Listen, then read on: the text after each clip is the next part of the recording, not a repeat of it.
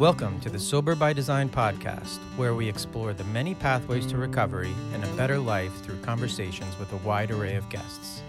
Whether you're sober curious, in recovery, or simply looking to improve your mental health and well-being, this podcast will have something for you. Each week, we sit down with inspiring guests from all walks of life who share their personal stories of struggle and triumph, offering valuable insights and practical advice on how to design a life worth living.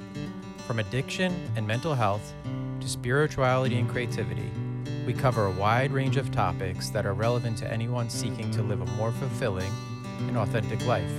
So join us on this journey of discovery, growth, and transformation, and start designing a new life. All right, everybody, welcome to the Sober by Design podcast. This is a first for me. I had recorded an episode with a guest, and we had a bit of a technical issue, or I did, I should say, on the transfer of the recording to my laptop. I don't know what happened exactly, but I dropped the first 3-4 minutes of our conversation. So I just wanted to jump on here and introduce the guest today. We are talking with Suki Jones. Suki's an author. She's just released a new memoir, See, Swallow Me, which is available on Amazon, Barnes & Noble, and some local sellers out on the West Coast. She lives in the Bay Area, so her book is available, I believe, in some local shops around that locale, if you happen to find yourself in San Francisco. Suki, when we started out this conversation, we started out as we normally do, and we were talking a little bit about her early childhood, how she grew up, where she grew up. Suki grew up in the Midwest. She had a sort of a tumultuous, younger years. Her dad, she had kind of let us know that her dad was an alcoholic, sometimes violent, a very sort of, big man, and I think a big personality. Her and her mom were sort of back and forth to the West Coast, and then at some point had decided that it was time to up and get out of that household and relocate completely to the Bay Area and the West Coast. So she and her mother did leave again, I believe it when she was around 8, if memory serves correctly. And that is kind of where our story is going to pick up. When we cut over to Suki, I'm going to do my best to tie it in and make sure that it makes some sense. The rest of the conversation is quite amazing, though, so please, know that there's a ton of stuff still discussed in this episode, and Suki has a lot of information and knowledge around recovery and is just an amazing person overall and has dedicated time, over her 26 years of recovery to helping others. And I think that is the message that I really took away from this time with her, that she's given back. She knows what she got through recovery, and she wants to share that with others. So please pick up on the next bit of this interview. And again, I'm really sorry for the technical issues. It was bound to happen at some point. I know it's happened on other podcasts, and when you're recording live and then transferring, it just stuff happens. So thanks for hanging in here, and stay on for the rest of the interview. My mom and her lawyers got involved. I was sent back to California. So I was kind of going back and forth. And we were living with her parents. And at that time, my mom's father started sexually abusing me. So I kind of went from one situation that I didn't know how to handle to another situation that I didn't know how to handle. And it really, I think made, in the few years to come, like the early teen years, I think that made drugs and alcohol really appealing to me. Mm-hmm. And I believe that I was predisposed to like have those sort of inclinations anyway. So when I got into like 6th, 7th, 8th grade, and drugs, alcohol, that sort of thing were like a thing, I dove in. Like I went all in. So Okay, well, that's a lot there. it is a lot. So we went from early childhood Nebraska. Dad was obviously an alcoholic. You were coming up through that tumultuous time. Then you think you're getting out of it. You go west, and you kind of, out of the frying pan and into the fryer, for lack of a better, Yeah. terminology, right? Where you think it's going to go one direction, and it gets worse. So obviously, your childhood was full of, big trauma. And that's hard to deal with as a kid. Even going up and through your teen years to have that kind of, weight on you. So what kind of comes out of that? Like, how do you start to cope with the world around you? So early on, like in junior high, it was like I began like drinking. Mm-hmm. My mom was also like the kind of parent that, like, my mom's family's Dutch, and like they drank beer all day. Like it wasn't unusual to drink, like at my Mm-hmm. mom's family's home, to drink all day. Nobody thought about it, but were drinking beer, so it wasn't like my dad, throwing back scotch at 7 a.m. in the morning. It was viewed differently. Sure. My mom would, kind of had the policy that if I was going to drink, or if my friends were going to drink, she wanted us to do it at home. So she would, she actually would buy like wine coolers or Heineken, or, like whatever, for me and my friends, Mm-hmm. if we agreed to stay in the house. So, so I did, I took advantage of that, absolutely, and would, drink with friends of mine at my Mm-hmm. house. She was very anti-drug, though, so like when I started experimenting with drugs, I had to be very secretive about it, and I don't think I was using. I mean, I was using alcohol and drugs addictively at that age, but not to the point like where I would in the 90s, where, like where I was dope sick day in and day out, Okay. and like, hungover day to day. It's a progressive illness. So like early on, it was a lot of fun early on, and it was a great coping skill for me to deal with the trauma that I had, but I wasn't addressing any of it. So, it came out in ways like me getting into like anorexia and bulimia, and not understanding why I was trying to control things like that, Mm-hmm. in my life. So it wasn't really until I was like 13, I think, and I got into therapy, and was like, oh, like I'm, like I'm trying to like kind of cover up all these issues with these different things. So that was an eye opener for me at that age. Yeah, and I mean, for some of the listeners, like they might not understand too. Like you're talking middle school drinking, late '80s, like trying to set the Yeah. table of like what the culture was back then. It was different, right? Yes. Like how things were just a little bit different. Like it wasn't that. I don't think it was as abnormal, to be honest. Like it feels like it was a little bit more, not culturally appropriate, but culturally acceptable, right? Like, and there Yeah. was, it More was, relaxed. yeah, right? Yeah. Like if you look back at like Dazed and Confused or like any of those movies, right? It was kind of just part of what was going on. Like everybody kind of like winked away like a younger person going in and buying a 6-pack of beer. Like it was just kind of the thing. I think now Yeah. it's a little bit more frowned upon, but back then it was kind of like almost acceptable in a weird way.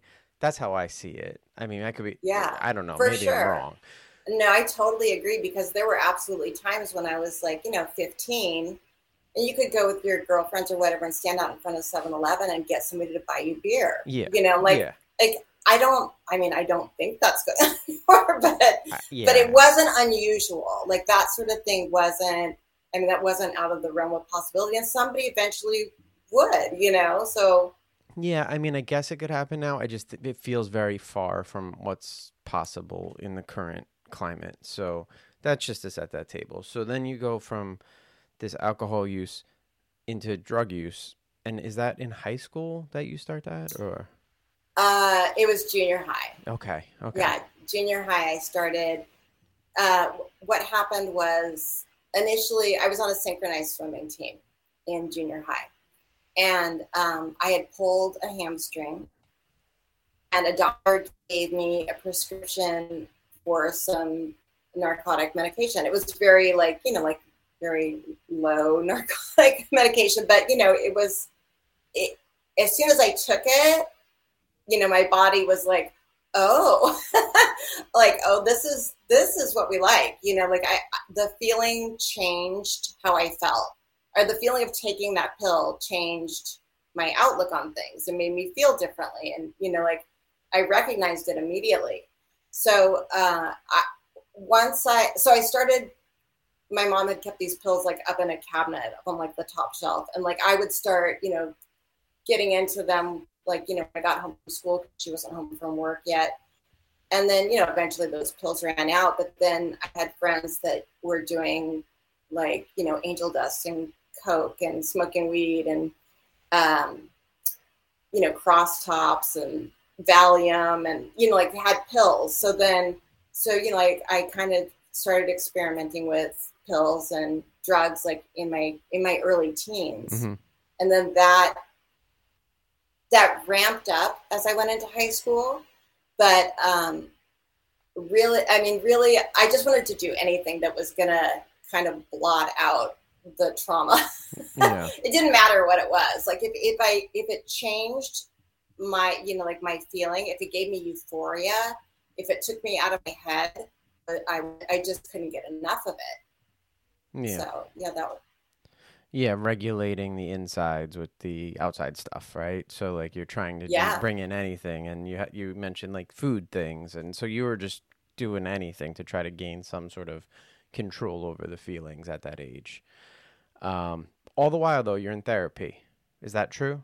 Yeah. Okay. I wasn't there. Well, yeah, I was in therapy. I wasn't. So the thing about therapy is that, like, if you're not being honest with your therapist about what's going on, he's not going to be able to help you. So, like, I still, my mom had no idea until it was like the summer before I went into high school. My mom had no idea about the sexual abuse Mm-hmm. that had occurred with her father and I.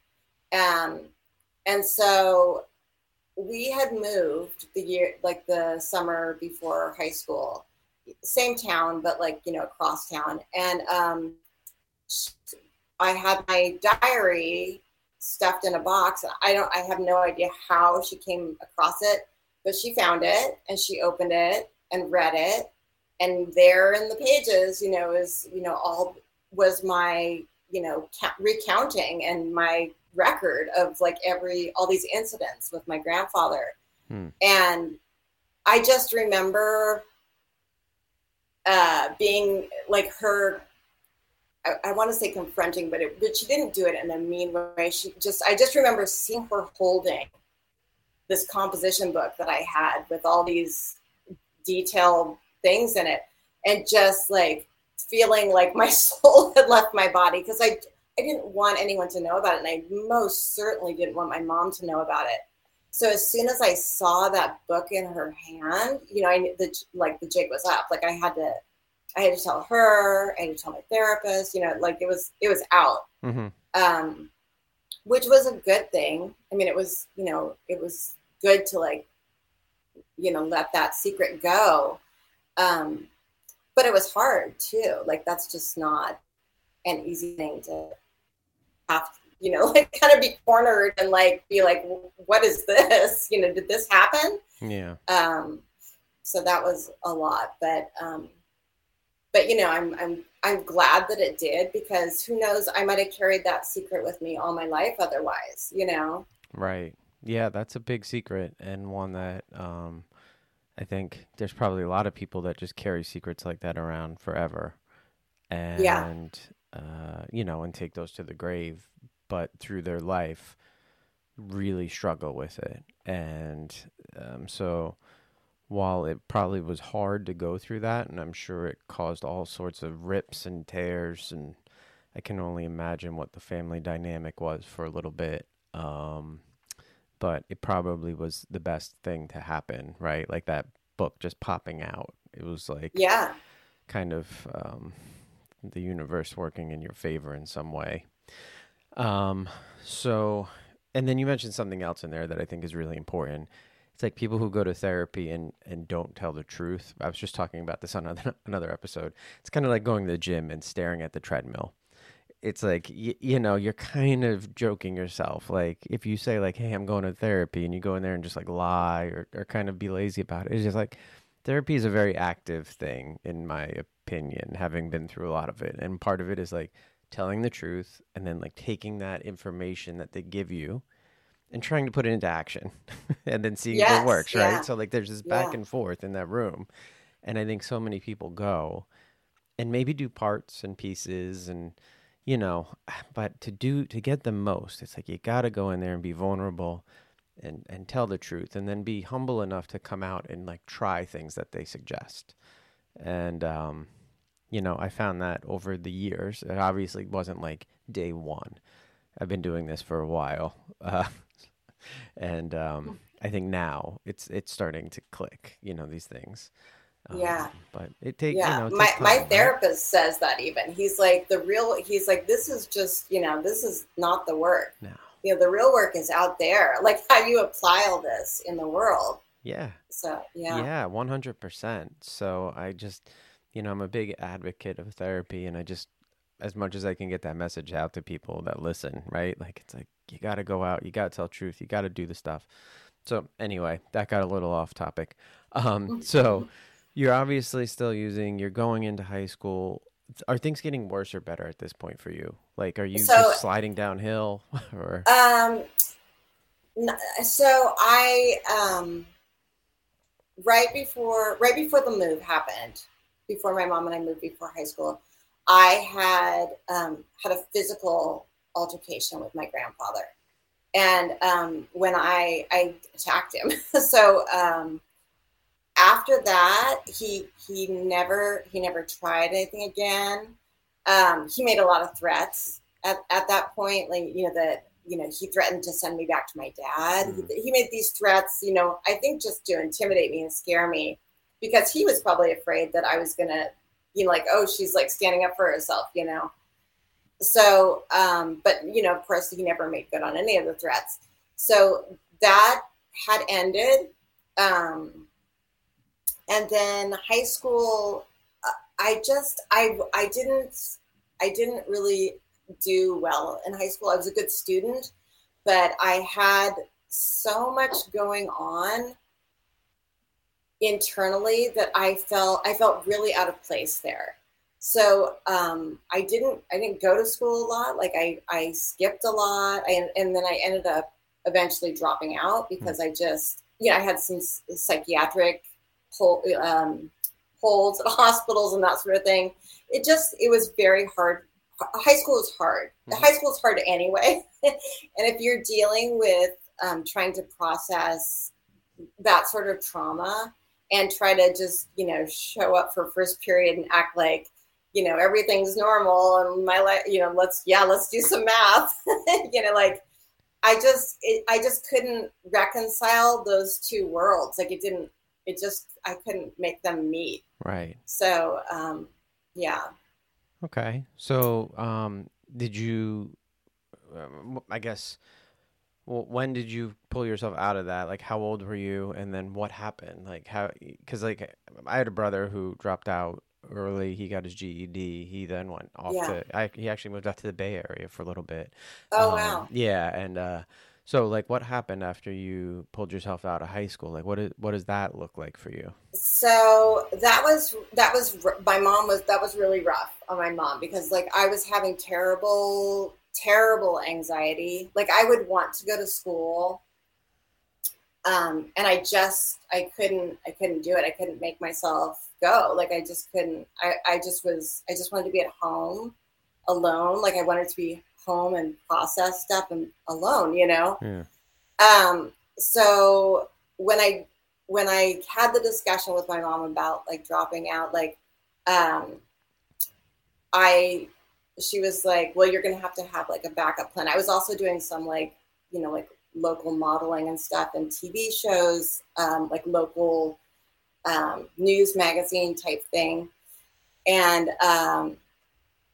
so, and like my mom thought I was like, I want to do like modeling and acting. And she was like, well, you can't do that. That's not going to work. And she was like, you need to have like a real thing to fall back on. So I agreed to go to beauty school. Okay. And so I dropped out of high school and did beauty school. And like I continued to party. Like that was like really like my focus. Like all I wanted to do really was like do drugs and drink, and like hang out with friends. And like, so that was really like that was my goal at all times, was just to be able to figure out how to do that all the time. I had 2 kids, and I worked at Tower Records for a while as a buyer, and managed a department at Tower Records for a while. And that was also a great place, like if you wanted to do drugs and like party, because like I had access to like there were backstage passes, and like if you wanted tickets to anything you could go, and so that was a great fit for me. I mean, probably not great for an alcoholic or addict, but I wasn't the only person that used the way that I used there. So I fit in, and it was music related, and I'm a big, huge music fan. So it was great. It was great for me, and probably not so great for me at the same time. Sure. Yeah. So you had 2 kids, Tower Records, beauty school, you're modeling. It sounds very much like lining up, like a little bit chaotic. I will say Tower Records was one of my favorite stores. It was a great store. Just as an aside here. Yeah. I was very upset. There used to be when I was in grad school in Boston, there was a Tower Records right on the corner of Newbury Street in Boston, and I used to go there all the time. But yeah, so you're partying, you have kids. Obviously, things take a turn at some point, or maybe they don't. Maybe they don't take a turn. I don't know how your story plays out, but like, at some point, is there a moment where you're like, this chaotic life is too much, or is there some big event, or is it just a culmination of all the events that lead you to your recovery? There were some things, like at the time, like I didn't see them as events that led me into like deeper into my addiction. But in hindsight, looking back on it, I'm like, oh yeah, those are definite landmarks. One of them was when I had a 3rd pregnancy that I lost, and it was an ectopic pregnancy, and that was really hard because it was hard emotionally, because like I was pregnant, I was gonna have a 3rd baby, and woke up in the hospital, like I hemorrhaged in the hospital, and like they called my priest, and like it was it was scary. And so when I came to after the surgery, like I didn't know if I was still pregnant. I didn't know, but then I was, was in grief. Like I was grieving the loss of this child that wasn't a miscarriage. It was ectopic. So like there's this added layer of like, nothing was wrong with that baby. It was me, like it was in the wrong place. Like, so even logically, when like, it's not something I did, like it still was like a hard thing to deal with. And it was very shortly after that. My kids were very little. They're pretty close in age anyway, my 2 kids. Pretty soon after I had lost that baby, I had gone into my doctor, and he was like, how's it going, blah, blah, blah. And I mentioned to him, just casually, wasn't at all fishing, but I mentioned that I was having headaches. periodically. And, like I was a young mom, like of course I'm having headaches, like what young mom doesn't, but this particular doctor was like, oh, like, I can prescribe you codeine and Furoset. And I was like, immediately I was like, codeine? What? So as soon as I heard that, I was like, oh, sure. Like, and I had not used like during my pregnancies and was, pretty like clean living, like when my kids were very small. And I really think I was like high on motherhood. Like I was like, I really, really wanted, like I was in love with being a new parent, you know? And so, and here's my doctor, like offering it up to me on a silver platter, almost like, oh, like I'll give you these. And I was like, sure, great. So I remember where I filled I remember taking the prescription in.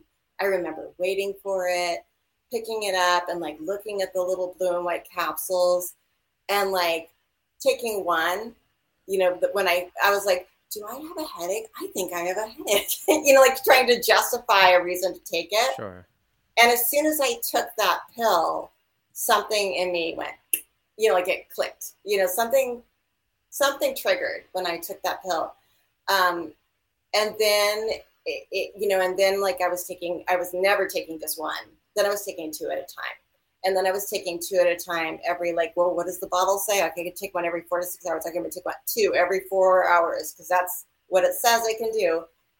And then eventually, like, you're taking, two every 2 hours or, three every, like the increment starts to up for me, did it. And then it got to the point where I was, like chewing them up because I realized if I crunched them up and ate them, it would hit faster. And, so I'm like burning through these pills and then like my prescription would be done in like 2 weeks and I'd have like 2 more weeks before I could fill it. And like, I would feel, I'm also have been diagnosed with bipolar disorder. So I have mental health issues anyway. And when I would have those 2 weeks where I didn't have the codeine and Furoset, I felt awful. Like it was just like, I went from way up here to all of a sudden way down here. It was just like this roller coaster every month. And every month it was me trying to like spread them out more and trying to like, I'm only going to take 3 today, or I'm only going to, like I'm trying to like, trick myself into taking less, hiding them places, and like, just all these things that you do to try to control your using. And I mean, that was a huge secret. Like nobody knew that I was using that much. Like I would give them, and then I'd get like a new prescription and I'd be like, I'd want to share them with friends. And then I'd be like, oh my God, why did I do that? I gave like 2 or 3 to that person. Like, why did I do that? But eventually, like as my kids got into like closer to preschool age and I was running through my prescription, like as they got a little older and my use increased, like I was like, I'd be dropping them off and then I'd be like doctor shopping all day. And like, like going from, doctor to doctor. And then, I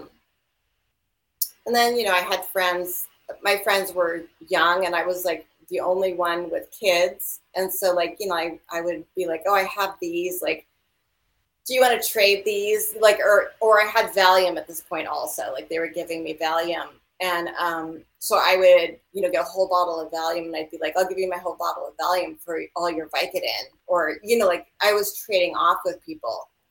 So, eventually even the Vicodin, like I'd buy like somebody's 60 days supply of Vicodin and then burn through those and my own prescription. And then, and then what do?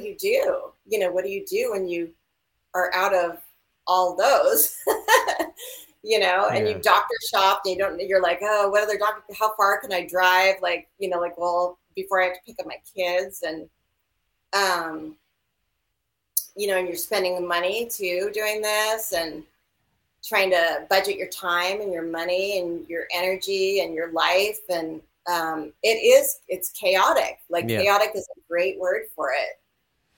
Yeah. I mean, that's not my story, but I've seen that story from, people in my sphere, and it's chaos. And it tumbles out quick, right? It's like got a real, I mean, anybody's sort of substance use tumbles out fast. Not to Mm-hmm. discount like anybody who drinks or anything like that, right? Like even we know like food stuff, well, any of this stuff just like tumbles out quickly, right? So as Yeah. soon as somebody's really in it, it's like it has a like a blast radius, and That's uh, such a good way to describe it. A blast radius. right? I love that. Yeah, it's and like it gets a lot of people, and I know in my family it got people, mine, and then also other people in my family, and then I see friends, and so I'm sure that you saw that happening. Um, what?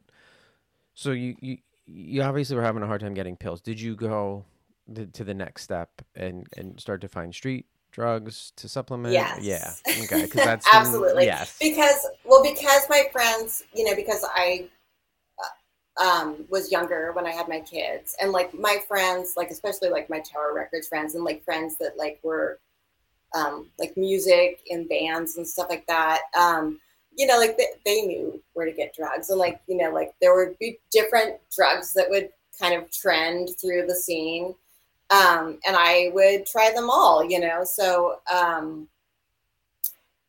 it got to a point where somebody would be like, oh, like we got some crack, or we got some speed or coke, or somebody had a bottle of like Tylox, or like some sort of like opiate, Mm-hmm. and so I would buy those, or coke, or like whatever I could get. And so it progressed to when like in the 90s, heroin made a huge resurgence. Like it was very popular, Mm-hmm. and as soon as that started to circulate in my group of friends, like I knew, even like not ever having tried it, I knew I wanted to do it. Like I was like, I absolutely want to do that. um, and so at the first availability, I did. So and that progressed. Like if like once I had that, it was like occasionally I was doing heroin and coke, and then it was like just on the weekends, and then like it was like, oh, maybe at night, and then Mm-hmm. on the weekends, and then you're doing it every day. So uh and that is a whole other level of chaos, because I'm still doctor shopping. I'm still doing all the other things too, Right.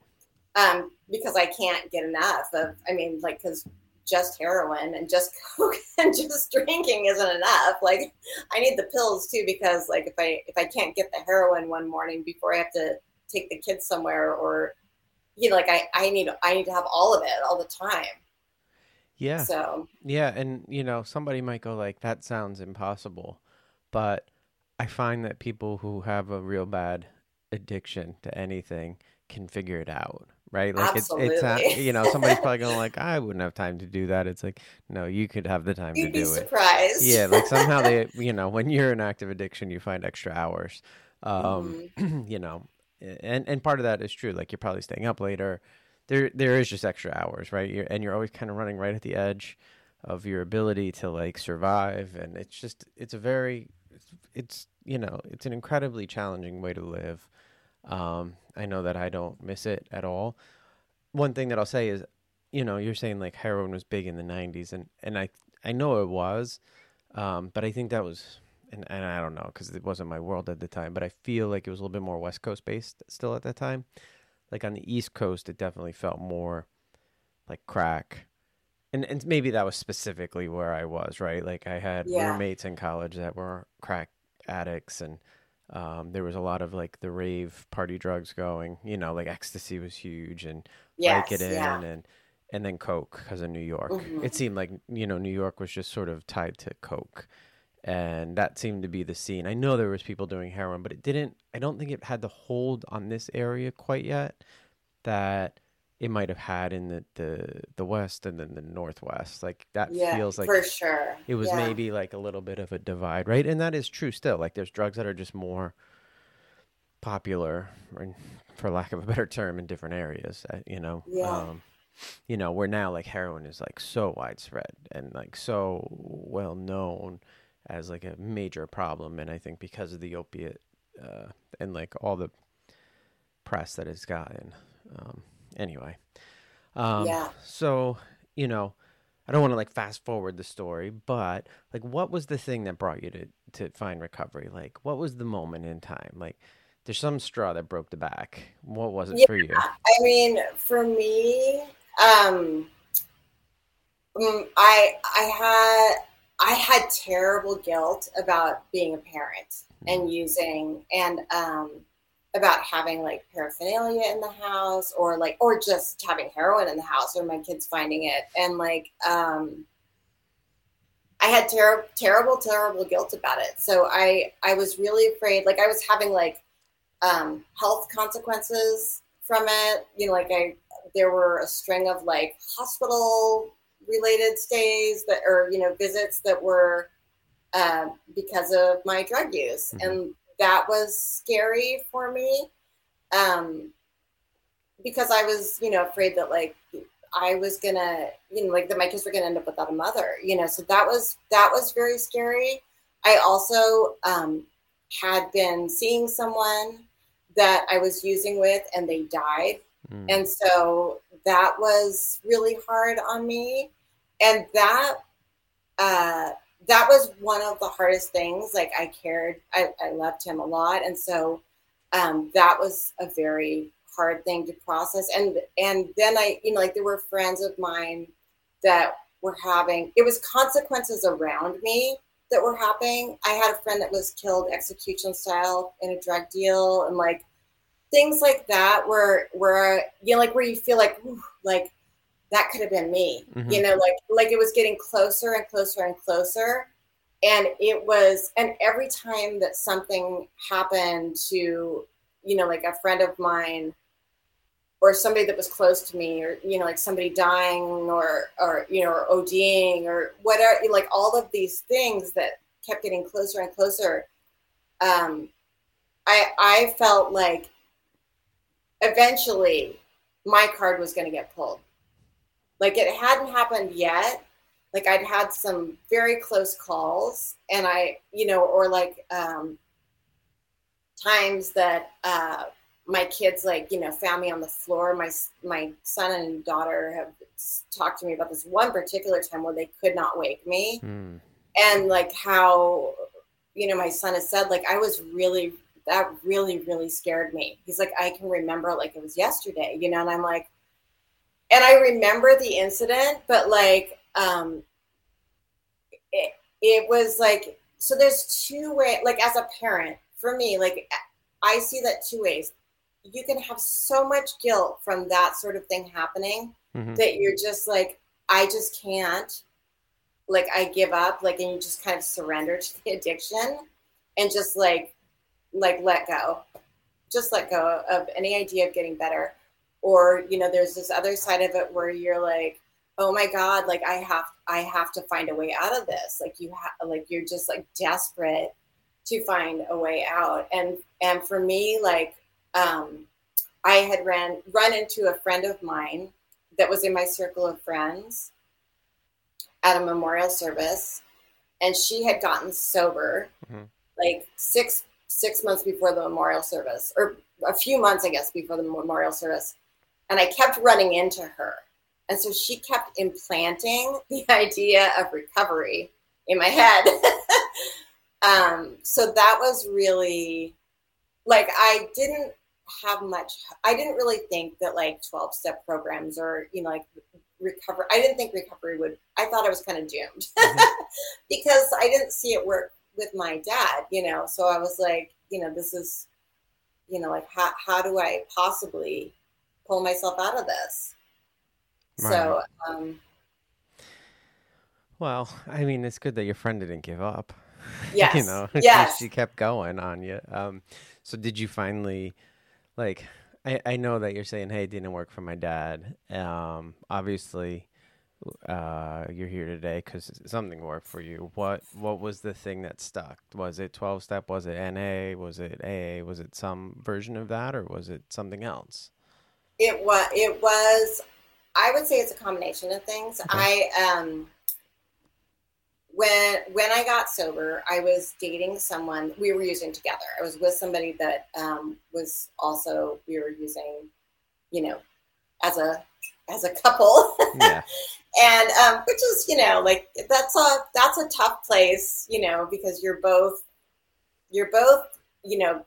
focused on your own addiction. So, like, how healthy is your relationship going to be? Like, all you care about is getting high, and like, so when you have two people together and each of them only cares about, like, their own wellness and how they're going to make it through the day, like, that's a whole recipe for disaster. But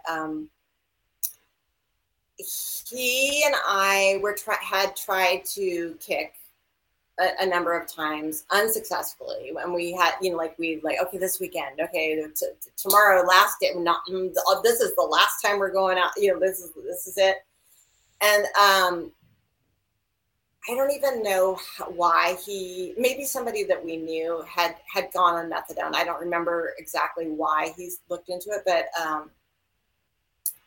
he looked into methadone treatment in around Oakland, where I lived, and Hmm. so he was like, I think we should try methadone. I was like, what? Like, I didn't know anything about it, and I was like, like, how does that help anything? Like, I didn't understand what it was. Hmm.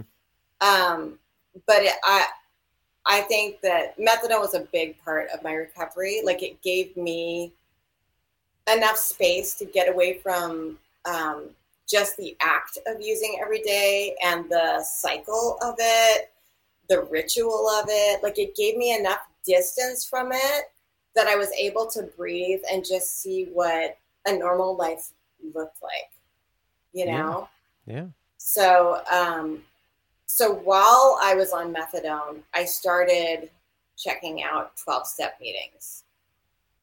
My friend had given me, like, a list of recommended. She was like, "Oh, go to this one, this one, this one. Like, this one's good." Like, and so eventually I caved, and she had offered, I think, to go with me, and I think I was too nervous to go with her. Like, I just didn't know what to expect, really. Like, I didn't know. I wanted to leave if I wanted to, or not be like, like, have to do it. Hmm. So I went to a meeting by myself, and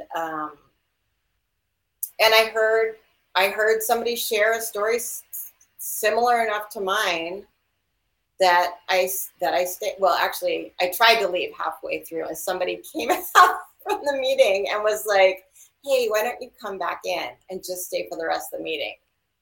And I was like, "God damn it, okay." But in the end of that meeting, I heard what I needed to hear. Like, I heard somebody, like, I lost it. I Hmm. completely lost it. Like, I was sitting there, like, oh, like, this isn't, like, this isn't gonna work. God, I can't wait till I can leave. Like, I can't believe I went back in here. And then I'm listening to this woman, and I'm like, oh my God. And, like, the tears just came. Yeah. Could not stop crying. Yeah. I mean, the rooms have a lot of people, right? Well, depends what room you go into, but there's people there, Yes. and everybody that goes into them at the start, I think, feels very unique, right? Like, they're not gonna relate to anybody in that room that their story's so different than everybody else's. There's no way. And then if you go to enough, you're gonna find somebody that hits you. Like, you found it in the first meeting, and I know I heard plenty of stories that resonated with me. And that's kind of a little bit of the power of it. I don't go anymore. I credit it to my early recovery. Um, there's a power in the community. There's a power in those stories that can help people kind of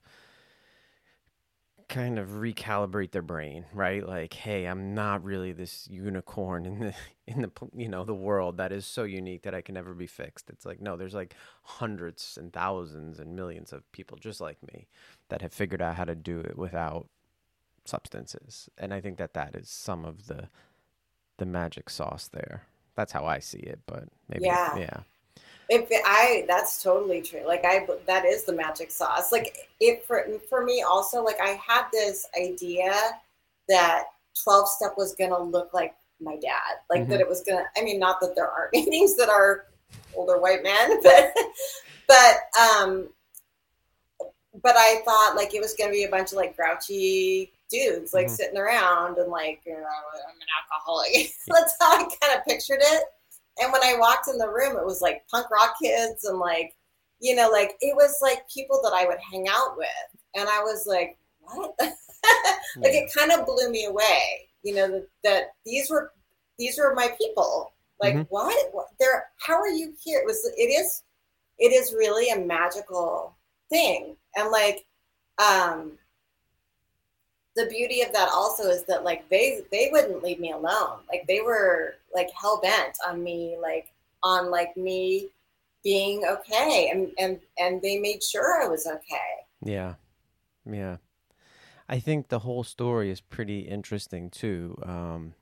Just to step back a minute, you went to with methadone and you talked about it, breaking the ritual, and I've talked about medical assisted, treatment on here, and I there are some very strong opinions about Matt, and Yeah. I work in, well, not anymore, but I was working in a recovery center down the road, and we are advocates of all sorts of modalities and treatments, and we recommend it for people, right? There's Suboxone, there's methadone, there's places locally. Um, when I talk about it with people, I think that the key is that you're doing that and then going to NA or AA, and that's exactly what you did, right? It's not like a either or. It's like it's an Right. and, right? And I think that you have to be doing something else because it can, like, you saw it for what it was. It's like it kind of got you out of that routine. It got you out of the high of like going to get the drug and like all those like Yeah. little things, right? That's part of the whole experience. You broke that part out and you're like, okay, that's gone. This is just helping me physically. Now I need to get right mentally. And like you put them Yeah. together, which is like the key. Yeah. And it set you on a path. So how long did you stay with the NA? Are you still there? Are you? I'm still. I wanted to touch those things as you were saying that. I was like, it is not unlike what my psychologist says. Like with the methadone, it Mm, is not like the work happens outside. yeah, Like the methadone like did something to like kind of grease the wheels and sure. like give me space, but the work that I did from being uh, on in a methadone treatment, at the clinic was just to help. So Yeah, I think that's a great point. it opened you up to be able to like take that in, right? Because like without Yes, that, yeah. you wouldn't have been able to even like mentally think about Get to that the stuff, next point. right? Yeah. So Yeah, like, and then now you're working on the stuff where like you can now say, okay, I don't need the thing to like help me regulate my insides anymore, and that's kind of where you want to get to, because I say it all the time on here, like there's always something to regulate your insides. Like I know when yes, I'm off, like I eat poorly now. Like there's things that I do to cover when I'm feeling bad yeah, inside. Because I'm not perfect. I am not like fully recovered yet, right? I'm in recovery. So I'm like still working, and I talk about that too, like just better the next day. And for me, like it is like I'll eat ice cream, I'll eat cookies, like that's how I'll kind of cope with it. Not like over the top, but enough to go like I had a bad day. this cookie will help, you know, like, Yes. but I know what that is, 100%. right? I know what that is. I'm not Yeah. silly, like, but I think being able to recognize it is key. And I think some of the work that you've done, that I've done, that others in recovery have done, like we can now see that for what it is. And that's the stuff that comes out of being able to like focus in those meetings, right? So, Yes. Yeah. you still go now, or you're, I do. yeah, Yeah, okay. I do. I do it. I do more. It's funny because I did primarily NA in the beginning, and then it switched. I've always been kind of like bisexual, like where I've done like NA and AA. Yeah. But like at some point it switched over where like AA just felt like a better fit for me. Okay. And like I always like to tell like newcomers or sponsees, that like your program will change as you change. Like your what you need for your recovery will change over time, and Mm-hmm. and that's okay. Like that means you're growing. Like I do different things. I do alternative recovery. Like all meetings online that aren't necessarily 12-step, but Mm-hmm. are, like 12-step in, like in idea, Yeah, sort they're of, just adjacent. The smart yeah, meetings, refuge, adjacent. Yes. noble. Yeah, there's a bunch of them out there. Yeah. So, So, yeah, so I'm very open to like, if I'm growing as a person by doing that and, and I'm progressing in my recovery and, like, and I'm feeling good about what I'm doing, then I keep doing it. yeah. Yeah. And you're right. There are so many options. There's so many things you can do today. There are, and with I think one of the things that came out of the pandemic was the fact that so many of these meetings just went online, right? Like before it Yes. was kind of like not really a thing, and there are some like challenges around that. I get it, like with the anonymity and people popping in and out of rooms, and but I think most of that kind of died out early on in the pandemic, and then it's all kind of worked out. But yeah, you can go to a meeting almost all day, every day online. Yes. You know, Anywhere. yeah, anywhere. I've been to meetings in Iceland Yeah. and like England, and Yeah, different it's great. languages. Yeah, because like, Yes. Yeah. yeah, sometimes you get somebody who's maybe not like, this is something that I found working with people. It's like I didn't understand like some people don't speak fluent English, some people don't have cars. Like there's all these challenges and then all of a sudden like this happened and it opened up that world. So, hey, that was one of the positives of that little weird time that we all went through a couple of years ago. Yeah. Yeah. Absolutely. Yeah.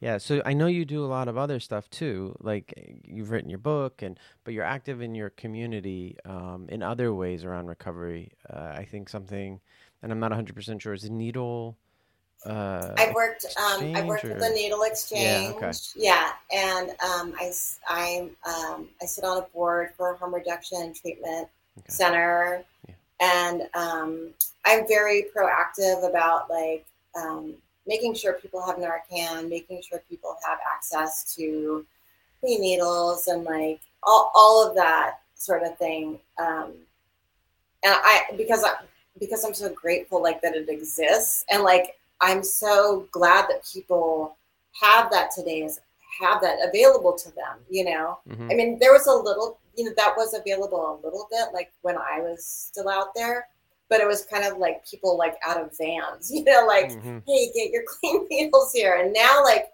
there's like whole places like like churches and just centers where people can get clean using supplies and testing kits and Narcan and all of it.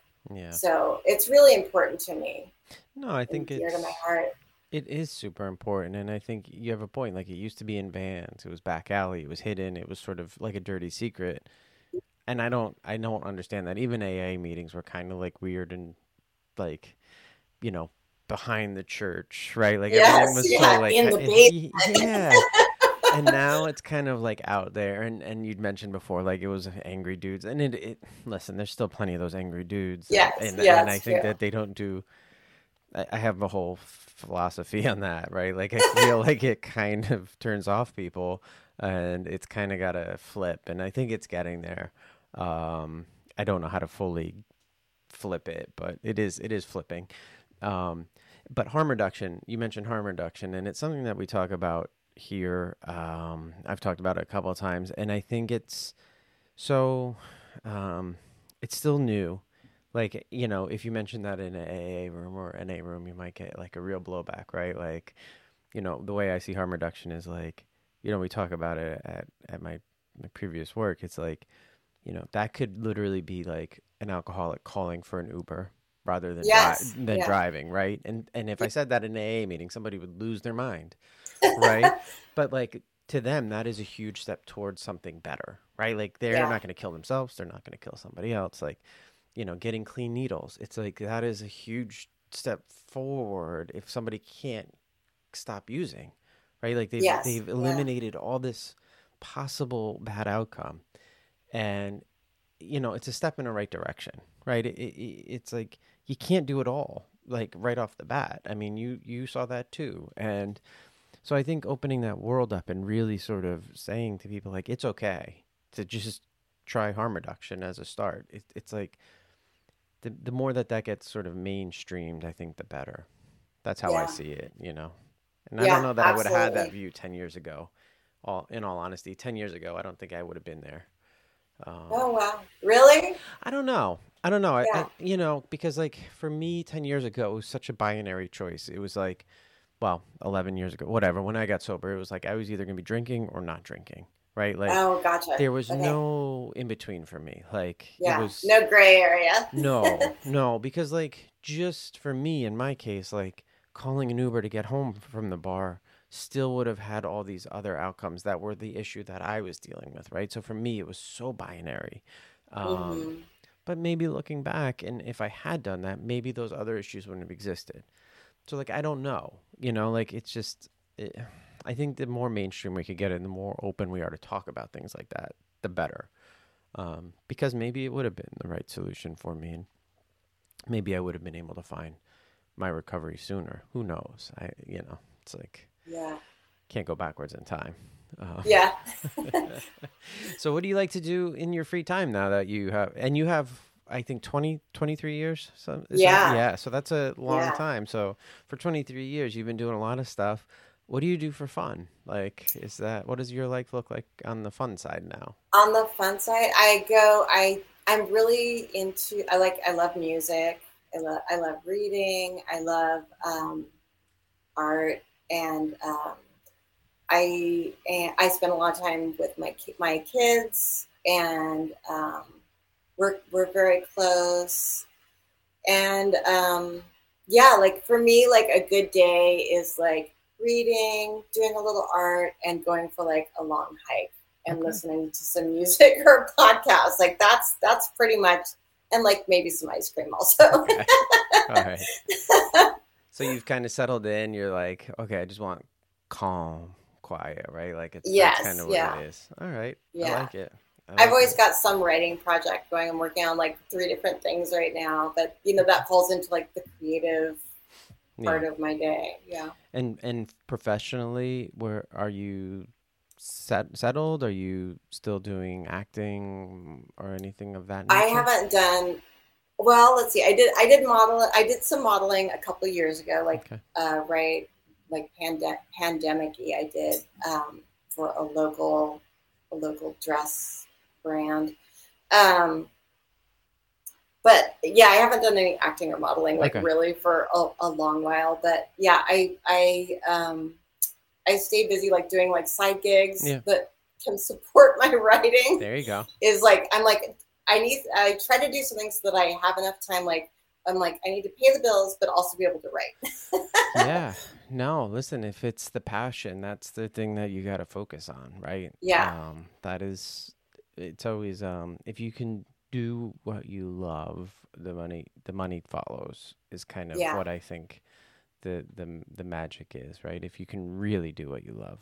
Um, I've seen some people really make it work. So yeah, you just keep following that passion. yes. Um, I know that like we're coming up on our time, and I like to just be respectful of everybody's time. But I did want to ask you, as you mentioned a couple of times now, you love music. What what are you listening to now that's sort of your thing? Like, Oh my gosh. I'm kind of weird. Like I'll revisit things. Like right now I'm listening to like a lot of like Operation Ivy and like okay. that whole era of like East Bay punk kind Mm-hmm. of. It's so funny because I went on a hike with it was organized by Shatterproof, the organization Yes. Shatterproof. Yes. And so I went on a hike earlier today with them. Um, and we were talking about how different times of year we were all noticing, or I mentioned like this time of year is very much like a specific type of music for me. And I said, and then we were saying like, yes. And then somebody said, and winter is definitely metal. And I was like, yes, like winter to me is like Ozzy Osbourne and Randy Rhoads. Huh. But right now I'm in kind of a Operation Ivy and like Death Angel, very like East Bay, like thrash and punk kind of Okay. thing. But yeah, I listen to all kinds of music, with the exception of probably like new country. So sorry anybody that's into new That's country, all but right. like yeah, pretty much anything. Like my son is like really into music, and he's always playing like Little Peep type stuff and like Mm-hmm. newer The names newer I can't rap. even remember. Yeah, Yeah. and Yeah. I'll be like, "What's this?" I Because know. it's like some of it's really really amazing, but I can't ever remember any of the names of it. So, so, He'll so, like save it for me on my Spotify, and then I have to call him and be like, "What was it?" Because I need to find it so I can listen to it. yeah, the new rap is some of it's great and some of it's like a real miss. But that was the same back in the day too, right? There was like Yes, it was yeah. either really good or kind of just like a swing and a miss. I can't keep track of all the new rappers coming out. Um, There's so many, there so are, many. there are, but there's like on Spotify every once in a while I'll put on like Pop Rising, and there's like a lot of pop music that you just don't hear either. That and it's just like Yeah. there's just so much music that just gets churned out right now. So to keep up on it all is impossible. Yes. So Operation Ivy, and are you like a TV person? You binge anything or? Oh my God, I watch way too much TV. Okay, what's the Yeah. TV rec? Oh my gosh. I so wish there was more What We Do in the Shadows. I am like a goth at Okay, heart. So like I'm very anything with like vampires and like, like a dark undertone or dark comedy, I'm into it. okay. I'm watching I feel like I've burned through everything. And so like begrudgingly started watching the morning show Oh, my with wife Reese just started Witherspoon. that too. You're kidding. Yeah, And she. like I really was like, ah, fine, I'm gonna watch it. And like I was like, oh, like the writing's actually this is really Yeah, good. she's been grinding on that. I was Yeah. like, wow, you're 8 episodes in. Yeah. Yeah. Like Jennifer Aniston and Billy Crudup and Reese Witherspoon, they're all so good in it. Like Mm, it's so good. okay. So yeah, that's my jam All right right. now. And books. We're gonna obviously recommend your book. Is there anything else? Because I don't read enough books to like Really? do Oh, this. I'm like, oh Well, my like goodness. I gotta tell somebody something every episode. So like there's just no way that I could be reading that much. It's like it's Yes. Oh almost my gosh, there's impossible. so many books that like I have like a list of like recovery related books. Mm-hmm. Like obviously I would recommend my book, See Swallow Me. Mm-hmm. Um, Tracy Helton Mitchell's book, The Big Fix, is great. Okay. Aaron Carr, Strung Out, is great. Yeah. Um, uh, Amy Dresner, My Fair Junkie, is great. Hannah Swartz, Strip. Joshua Moore, Model Citizen. Yeah. Joshua Moore's really interesting. Like I think, kind of like a Chuck Palahniuk kind of type of darkness almost. Okay. So he's interesting. Like, yeah, My there's favorite some. writer. Oh, I'm. really? Yeah. Yeah. Yeah, Yeah. I love him too. Yeah. I love Palahniuk. Well. Like Fight Club's almost like my least favorite of his, but Yeah, I love me, him. me too, actually. I think, yeah, like his nonfiction writing is actually the best, in my Yeah. opinion. Actually, I would say, I would just strike that and probably say Stephen King is my favorite. but chocolate might be my second. I'm like, we could talk about books. Yeah. I mean, I used to read a lot more. It's just increasingly hard, Yes, it's time consuming. It's time consuming, and then with work Yeah. and the kids, and by the time I get free, it's like my brain is just so mushy that I can't take it in. Like the only time I can really like vibe on a book is like on vacation. Um, Yeah, yeah. that's a great. I'm trying to remember. There was a book that I just heard about. I'm trying to remember the name of it. It is Among the Bros. Have you Okay. heard of that? No. By Max Marshall, and it's about a Xanax, like crime syndicate in a fraternity Okay. in the South. Well, maybe I'll give that one a try. Yeah, I just heard him on a podcast, and so I was just like, oh wow, like that sounds interesting. It's fiction. Well, it's based on a real event. Yeah. Where this Southern fraternity was like churning out hundreds of thousands of Xanax and press pills, and had this whole like thing going on. Yeah, but I'll tell you, fraternities are they're ripe with great ideas for crime. I was in one, and my fraternity was not the most upstanding fraternity at the time. Yeah. Well, yeah, I mean, I wasn't really involved in any of this stuff, but there was always some nonsense going on in the background. And anyway, yeah, so I'll give my couple things today. So music-wise, I like right now, I'm listening to Maggie Rogers. So she's a singer-songwriter. For some reason, she just popped back up on my radar. I liked her a couple years ago, and she's on a duet with Zach Bryan, who's newer country, but like she's on with him, and she's just a great singer-songwriter. She was actually discovered by Pharrell Williams, the hip-hop producer, and she's just great.